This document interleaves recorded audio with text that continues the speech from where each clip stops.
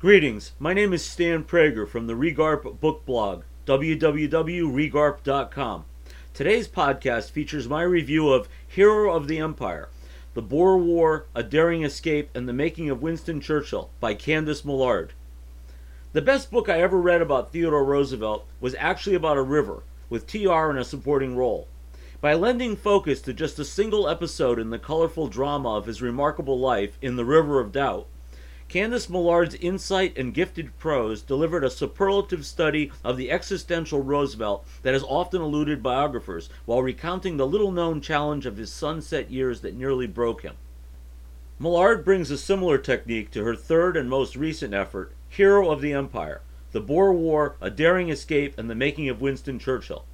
With pen dipped in the inkwells of careful scholarship, as well as great storytelling, the author adroitly marries history and literature to deliver an unexpectedly original and fascinating tale that reads like something from Robert Louis Stevenson. If there are similarities to her earlier work, there is also a twist, with the storied figures in nearly inverse circumstances.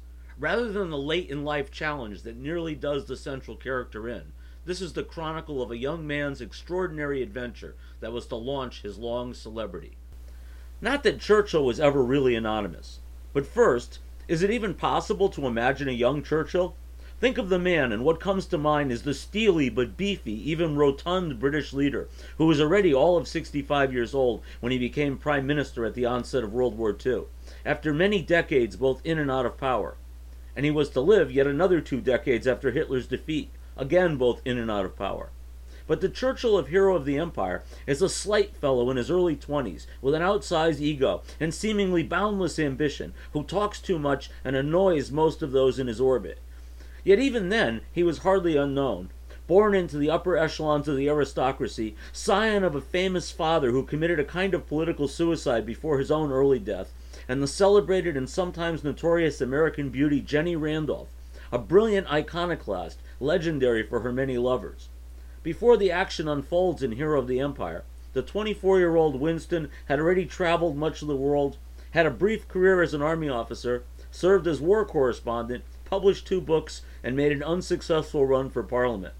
Anticipating what would become known as the Second Boer War, and determined to be in the thick of the fray, in 1899 Churchill obtained credentials as a journalist, and set off for Cape Town, then on to Ladysmith, amid fierce hostilities. Journalist or not, when his train came under Boer attack, he took the lead and mounted a heroic defense that, although it ultimately ended with his capture, is credited with saving countless lives of those aboard, most of whom were in uniform.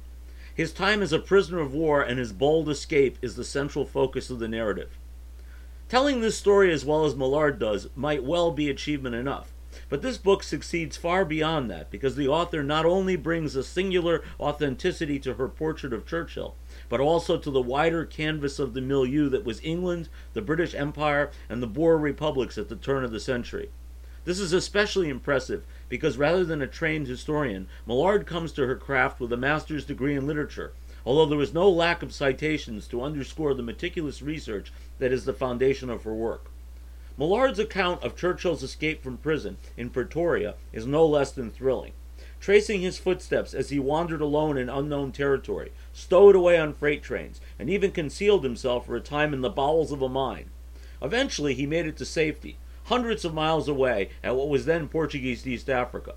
The British public followed Churchill's exploits with great excitement, and at war's end he returned home to wide acclaim. His next attempt at Parliament met with success. His long career in politics and public service had begun. What would any Churchill book be without the anecdotes born of his eccentricities?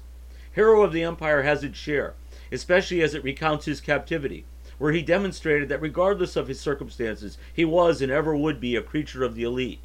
So it was that as POW, Churchill nevertheless regularly indulged in fine wines, traced troop movements on wall-sized maps, and was only missed after his audacious escape because the local barber he had hired refused to be turned away by fellow prisoners when the time came for his regularly scheduled haircut. Churchill has fallen out of favor to large portions of our modern audience. His racism, his imperialism, his misogyny are all somewhat cringeworthy nearly 150 years after his birth. And it is not all political correctness. Many of his views were well out of step with others more enlightened in his own era. At the same time, warts and all, Churchill was indeed a great man.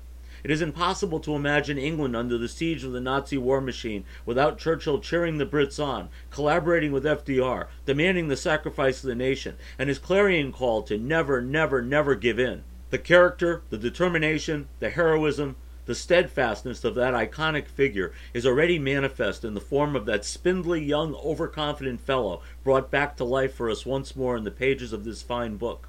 There are indeed too few characters like Winston Churchill to animate our history, and far too few writers like Candace Millard to deliver such readable accounts of past times.